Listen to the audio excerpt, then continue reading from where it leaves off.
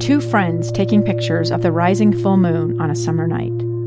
Two teenage kids doing what teenage kids do. When a stranger with a gun and a death wish changed everything. It was violent, it was senseless, and I will never understand it, I will never accept it.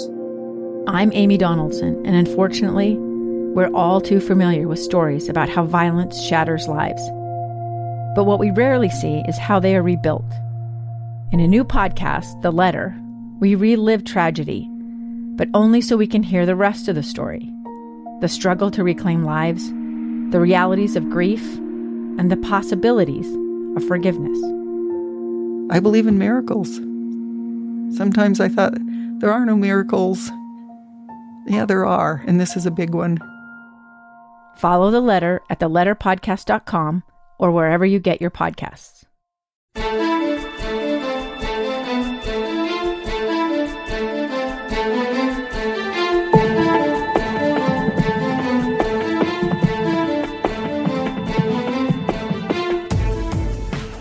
Welcome to Voices of Reason. This is Amy Donaldson, and I have a new co-host today only, this special, Jason Comstock, who is my co-host on We Happy Few, our veterans podcast. Is excited to be here. Yeah, is filling in for Jason Lee, who I believe is doing his last NBA trip, or it possibly is also his pre-holiday go see his parents. So he's on a trip. So Jason graciously agreed to fill in sort of last minute. I was like, woo, I need somebody. I need some help.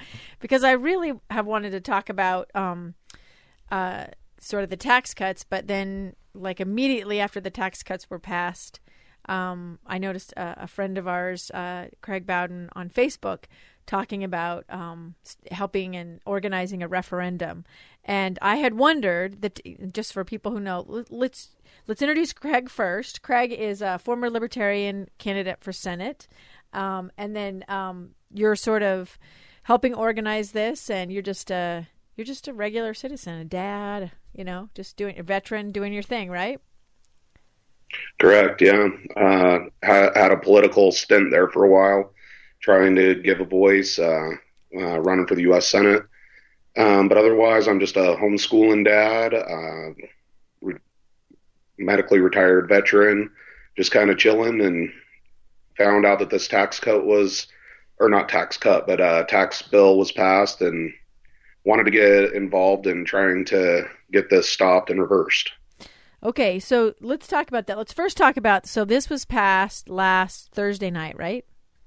Are we correct? Because we're on, this is Wednesday, December 18th, we're recording this. And so almost a week ago, the tax reform package was passed in a special session. I want to say at like 9 or 10 at night. It was later at night. And nobody saw it until right before it was debated. And I know it was amended a couple of times. And interestingly, because there was a technical amendment in the House, it had to go back to the Senate, and one senator had left, and so it didn't get a 2/3 majority in either Senate or House, which made it vulnerable to two things. It doesn't take effect for 60 days, and also it was subject to a citizens' referendum. And there were journalists who asked our legislative leadership about the possibility of a referendum, and I thought they were pretty confident, saying no citizen is going to try to repeal, $160 million in tax cuts.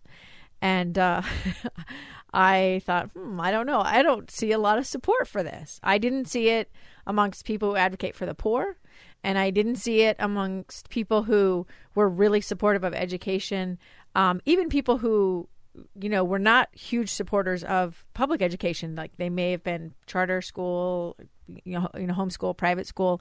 But there was just this idea that this was not the way to, everyone agrees the tax code needs an overhaul, the way we, tax ourselves. I think it needs a lot of overhaul, but that's a different conversation. Anyway, I understood that some revenues were in decline, needs are not in decline. We have to fix that. But I think it was just sort of this special session idea, and I felt like aspects of it were, I felt like you were robbing Peter to pay Paul, and I felt like it was, let's just make it clearer and easier rather than we're going to cut your taxes in one place, but we're also going to charge you more taxes on gas and food, which is something, I thought was a huge mistake. Craig, what was it about these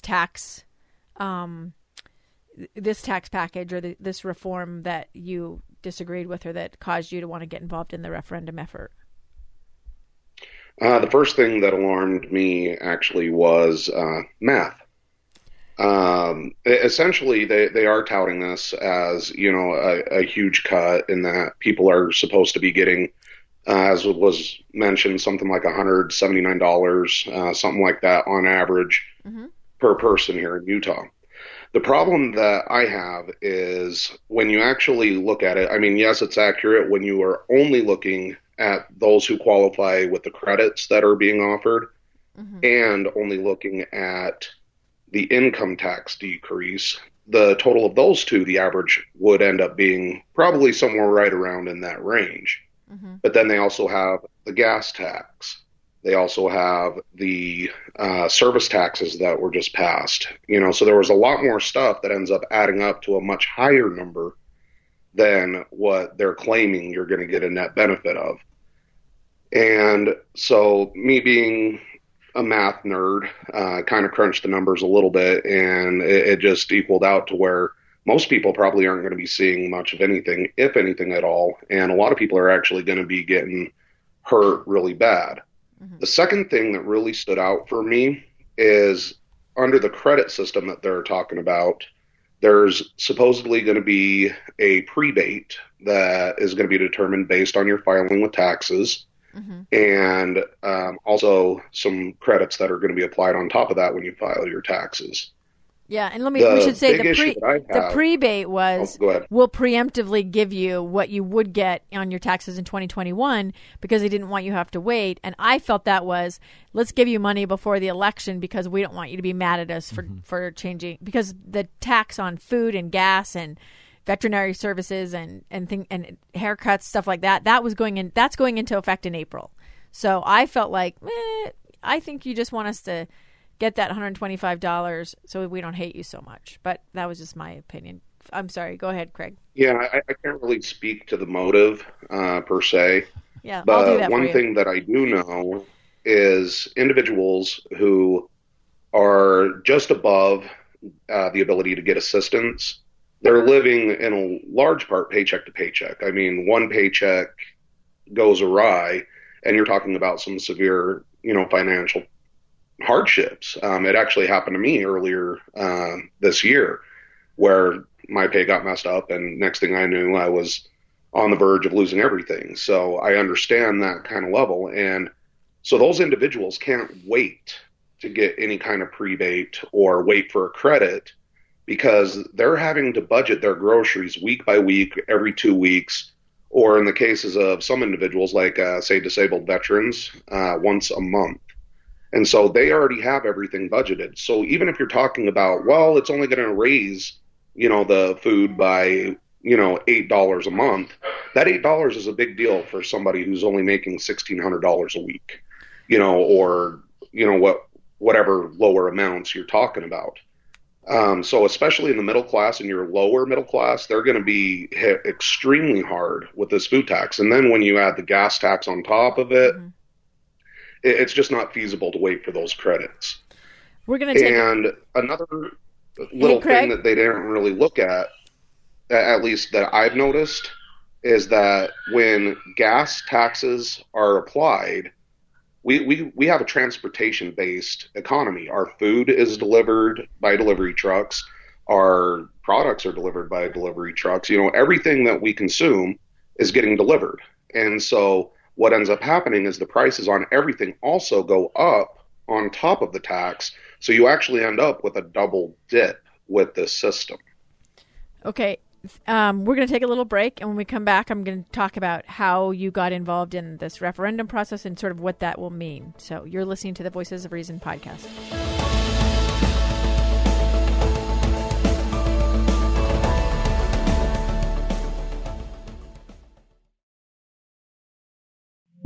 2 years ago, Americans watched in horror as a crisis unfolded at the Kabul airport. She was tear-gassed and beaten.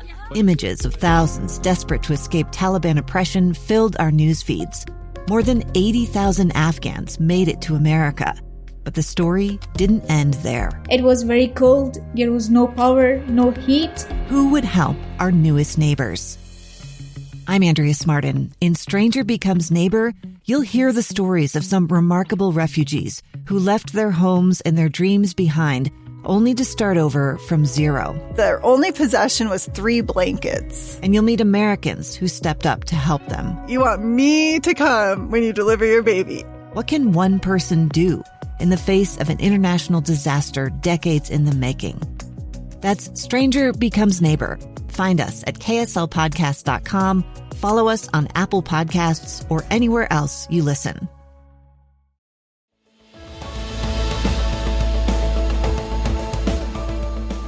Welcome back to Voices of Reason. This is Amy Donaldson with my fabulous guest host, Jason Comstock.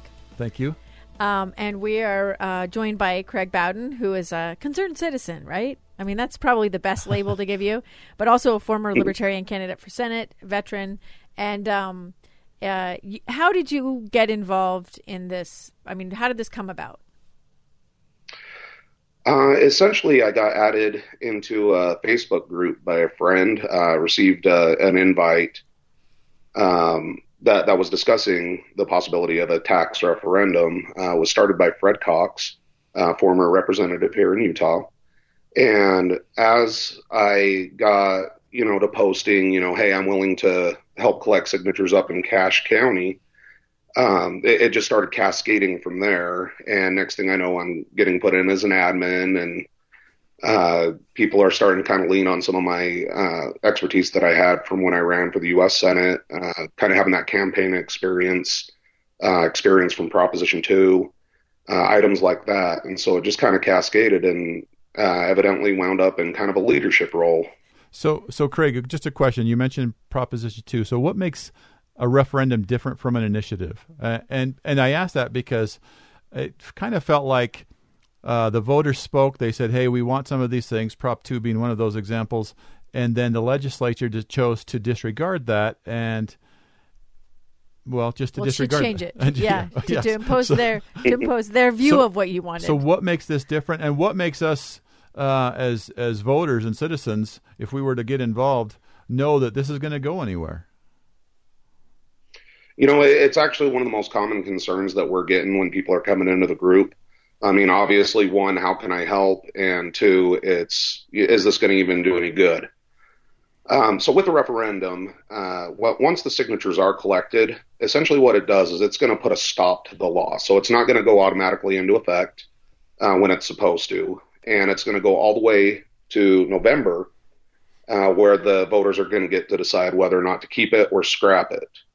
And it's not something that can really be tweaked. It's not something that, let's go ahead and just kind of change some language a little bit. It's literally just a yes or a no on whether we keep the law or get rid of it. And on top of that, every single one of the legislators who did vote in favor, their name is going to be attached to this the entire time. So there's also a possibility that you start looking at primaries where they may end up getting primaried and lose their seats. It ends up where in the general election, they may not be looked as favorably upon. So they kind of get attached with this rider for the entire election season. And meanwhile, we don't have to worry about the law going into effect and messing with any of Utah's citizens. Now, with an initiative, what happened with Prop 2 is there was some bargaining that went on just before the election happened, and they basically put out an alternate version, so to speak, and said, this is what we are willing to do. And so it was kind of a compromise with organizers in that regard. Yeah. But they're not going to have the opportunity to do that this time. So this is a huge ask, though. You have to gather 116,000 signatures in 40 days, or maybe is that less than that now, since it's been almost a week? Yeah, unfortunately, you do have 40 days from when the session ends. So we are on a ticking clock, and then you have to wait for, the lieutenant governor's office to approve the petition and everything like that. And you need 116,000.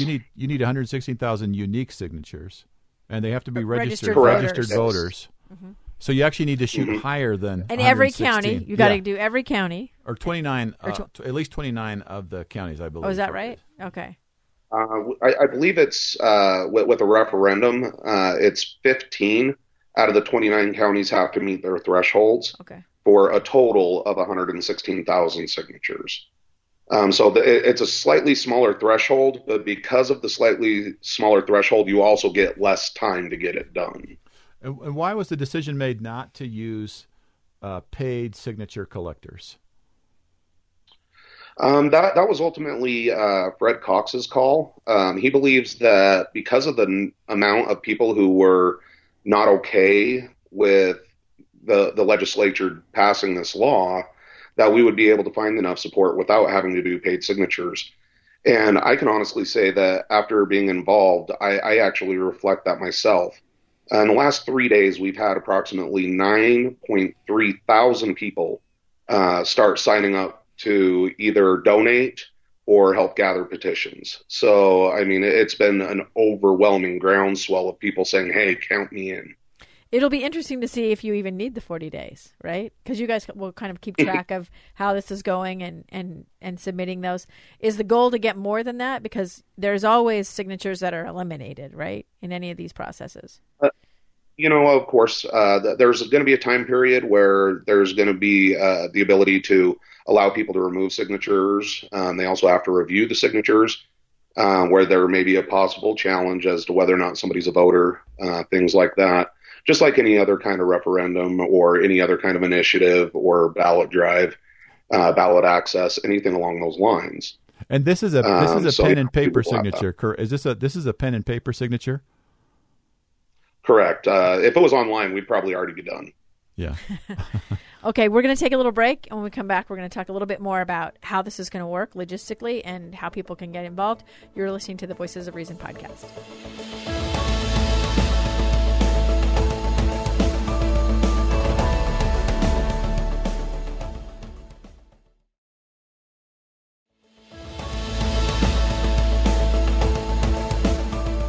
Welcome back to the Voices of Reason. This is Amy Donaldson alongside my substitute co-host, the other Jason here at Loudmouth Media, Jason Comstock. He's actually my co-host on We Happy Few, an amazing veterans podcast you should check out if you have not already done so. And we're here with Craig Bowden, a good friend of ours. You've been on the show a few times. We pick on you quite a lot, actually. And former Libertarian Senate candidate and actually just a fun guy to follow because your commentary is so unique. I mean, I noticed one of the ththings that you posted was that this isn't bipartisan. This isn't just two parties. This is, polypartisan. This is like a huge spectrum of philosophical and ideological views who are opposed to this. Just give me a flavor for that. Like how many different types and the spectrum of people who are involved in this? Well, obviously, you've got me. I'm a libertarian, and I do know that there's a lot of members of the Libertarian Party that have kind of joined hands in this. You've also got a lot of Democrats. As a matter of fact, there wasn't any Democrats that ended up voting for this in the legislature.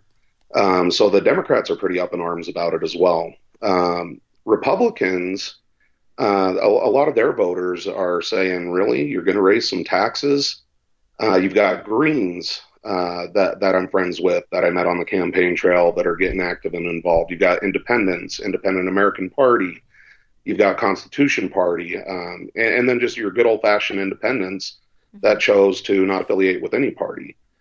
So we're really running the entire spectrum of the entire political debate. It's literally just those few in the legislature that decided that they wanted to do this, and it was really unpopular. I believe our polling was showing something along the lines of 68% of the state did not want this.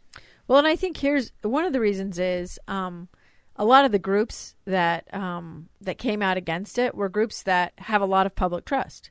Utahns Against Hunger, The UEA, I know the legislature doesn't like them, but I think a lot of people who are supportive of public ed, they feel like they speak for teachers and educators, and they were opposed to it. And I also think people were saying, like, we're already like either dead last or close to dead last in education spending. Why would you change, why would you try to give a rebate on this and not, change this tax structure? And then I think there was also, for me, the shell game that went on. So yeah, we're going to cut your income tax, but then we're going to give your municipality the right to tax you through a property tax, a hike that would help education. And then also, I'm paying more for food. And like you said, everything gets delivered. And so I just thought, in the end, I think I'm going to be, like you say, paying a lot more. Now, everybody will argue, we will argue about this a lot, but I've talked to some people that I trust very much who've really crunched numbers, and they don't think this is a good deal. And I trust them. But I also just don't know that it's good policy not to have this bill out. It was a really thick, lengthy bill. I don't know how many, over 100 pages. That we it was 201. 201. That we couldn't have that out and have some time to process and analyze and really, I think part of the reason we have unintended consequences in legislation process is because we don't have a really thorough discussion before we pass something. We just want to pass something. We want to win. We want to feel like we did something. And so I think that's maybe more my issue with this. But I guess when you're talking to these people who are from all these different philosophical views, did they feel that it was going to be this easy to get this kind of support? Or do you feel like sometimes you're just an island out here, nobody, what was the kind of the sense of, as this is going down, did you guys know this, or was this something completely after the fact that you were going to do the referendum? I don't know that we necessarily predicted that it was going to have this much broad support. But one of the things that we found that started happening, which was pretty organic within the Facebook group, is that essentially people started sharing their stories and their ideas and why they were against it. And so that kind of removed those islands where people didn't really feel like they were alone. And then as administrators, as moderators within the group, we've also been squashing any kind of partisan squabbles. We're not focused on any kind of policies with replacement. The first step, plain and simple, is, we got to squash this bill. And then maybe we can debate a little bit later on what the next avenue is going to be. But first, we got to get rid of this. And so I think that by doing that, we were able to unify a lot better than if we would have allowed, hey, let's let the Republicans take charge, or hey, let's let the Democrats take charge. We came together under the common purpose just for this. So I have a question. The Utah Taxpayers Association, which is a nonprofit group whose goal is to try to limit state and local taxes, has come out in favor of this bill. So what's going on there?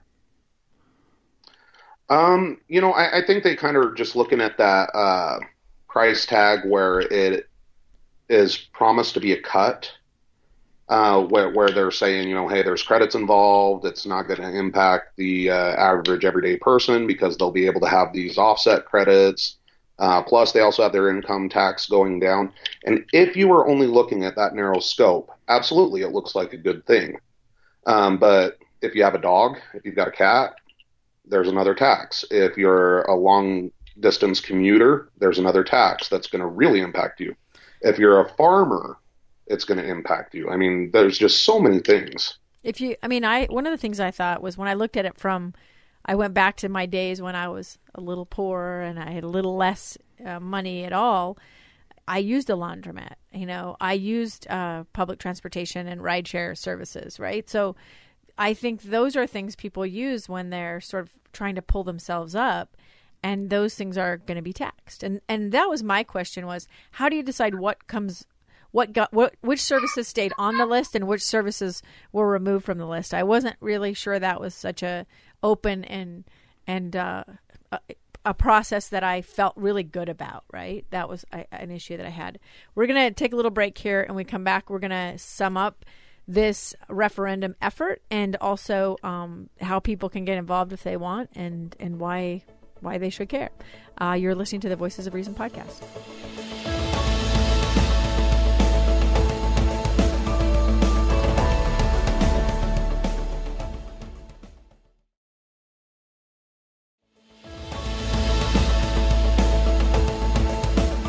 Okay, we're back. This is the Voices of Reason podcast. I'm Amy Donaldson, alongside my co-host, my substitute co-host, Jason. Yeah. Thank you. Jason Comstock. Thank you so much for joining us. And we have Craig Bowden with us, who is one of the organizers of the referendum movement that former Representative Fred Cox, has, started almost right after. Wasn't it like maybe 2 days after? This is when I heard the announcement. 2 or 3 days after the tax reform bill was passed, I started hearing that there was going to be a referendum effort. Well, and I thought it was funny in the news because they were like, "This is so good, there would never be a referendum." Well, that's what leadership was saying. Well, right, who would ever run a referendum against this? Of course, Fred Cox came in immediately and said, "Wait a minute, I have a question." Yeah. I have a plan. So tell me, Craig, what is the plan to try to get 116,000 signatures in at least 15 counties in now 34 days?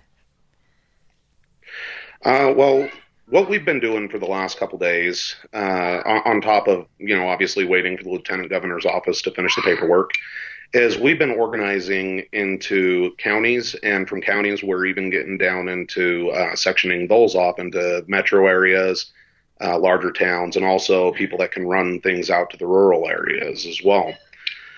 And it's been an ongoing organization effort. We've got probably about 20 people right now that are actually just focused on making sure that we have people in place that can be kind of points of contact, that can, set up events, that can get packets out to people. And also we've been training, what kind of questions to ask people, like, are you a registered voter, before they sign? Mm-hmm. And then also narrowing down talking points. So it's been about 30,000 things going on at once. And we have a lot of people that have been involved in campaigns, a lot of people that have been involved in petitioning, a lot of people that just are donating their time and their talents to get this done. And everybody that I've been working with has been on the same pages with that, in spite of the party differences. So, question for you about can you check when you say to someone, "Are you a registered voter?" and they say yes and they want to sign something? Is there a way to check immediately, or do you have to take them at their word and just try to gather more signatures than you need? You can definitely verify if you think that there's a suspicion that they might not be, or if they kind of are like unsure. The Lieutenant Governor's website on vote.utah.gov actually has the ability to check your registration status. You'll need, obviously, your address, your birth date, driver's license number. But essentially, we could do a spot check if necessary, or if somebody's just unsure. And we're also planning on having some on-the-spot electronic registration as well. So if somebody's like, you know what, I don't think I am, we can actually get you registered right then and there. Because as long as the registration is completed beforehand, their signature is valid. So that's actually, that makes me like this effort more, because you could go out and register people to vote, which is amazing, and people should do that anyway. And then you can decide if you want to support the referendum. Exactly. Did you guys have that plan in place, or is that something so that, because the only other successful referendum has been the school voucher program, right? I'm not sure. I think there might have been one back in like the 70s. Okay. That we had, but the most modern one would have been the school vouchers. And I think because we do have a disproportionate numbers as far as the parties go, of Republicans to Democrats, on big issues, it's pretty rare that there isn't a 2/3 majority in the Senate. Mm-hmm. So this is an unusual situation, and had that one senator not left, we wouldn't be having this conversation. So I guess, so how do people get involved then? If someone wants to be a part of this, whether it's collecting signatures or to give their signature, what do they need to do in order to to contact somebody to participate? Sure. So if you're on Facebook, one of the best resources is going to be the group that we set up for the coordination effort, and you can search for that under it's 2019 Utah Tax Referendum, and that'll bring you to the group, and you can request to go ahead and join. Another way that you can go ahead and follow along is on their page by the same name. They also set up a website. I believe it's UT 2019 referendum or taxreferendum.com. The specifics are on the Facebook page. If you are on Facebook, that's the best way that I've found. And most people are on social media these days anyways. Mm-hmm. And just watch for the events, and also watch for tables at your grocery stores, because we're going to be setting up at every grocery store we can get in front of, every pet shop that we can get in front of, every hair salon we can get in front of, just basically where these taxes are really going to be impacting people and letting people know. So watch for the signs, watch for, people with a clipboard and coming up to you, because we're going to be coming up to you. When people ask you why you want to be involved in this, do you have an answer for that? What do you say? Like a short, concise, this is why I'm doing this. My elevator commercial is just plain and simply that, the people in Utah, they deserve, when there's a big tax increase like this, to have their voice. And the Utah legislature didn't let us have their voice. Mm-hmm. So that's all we're asking, is that we can have our input on this. All right. Well, thank you so much for joining us, and thank you for listening to the Voices of Reason podcast. Yes, thank you very much.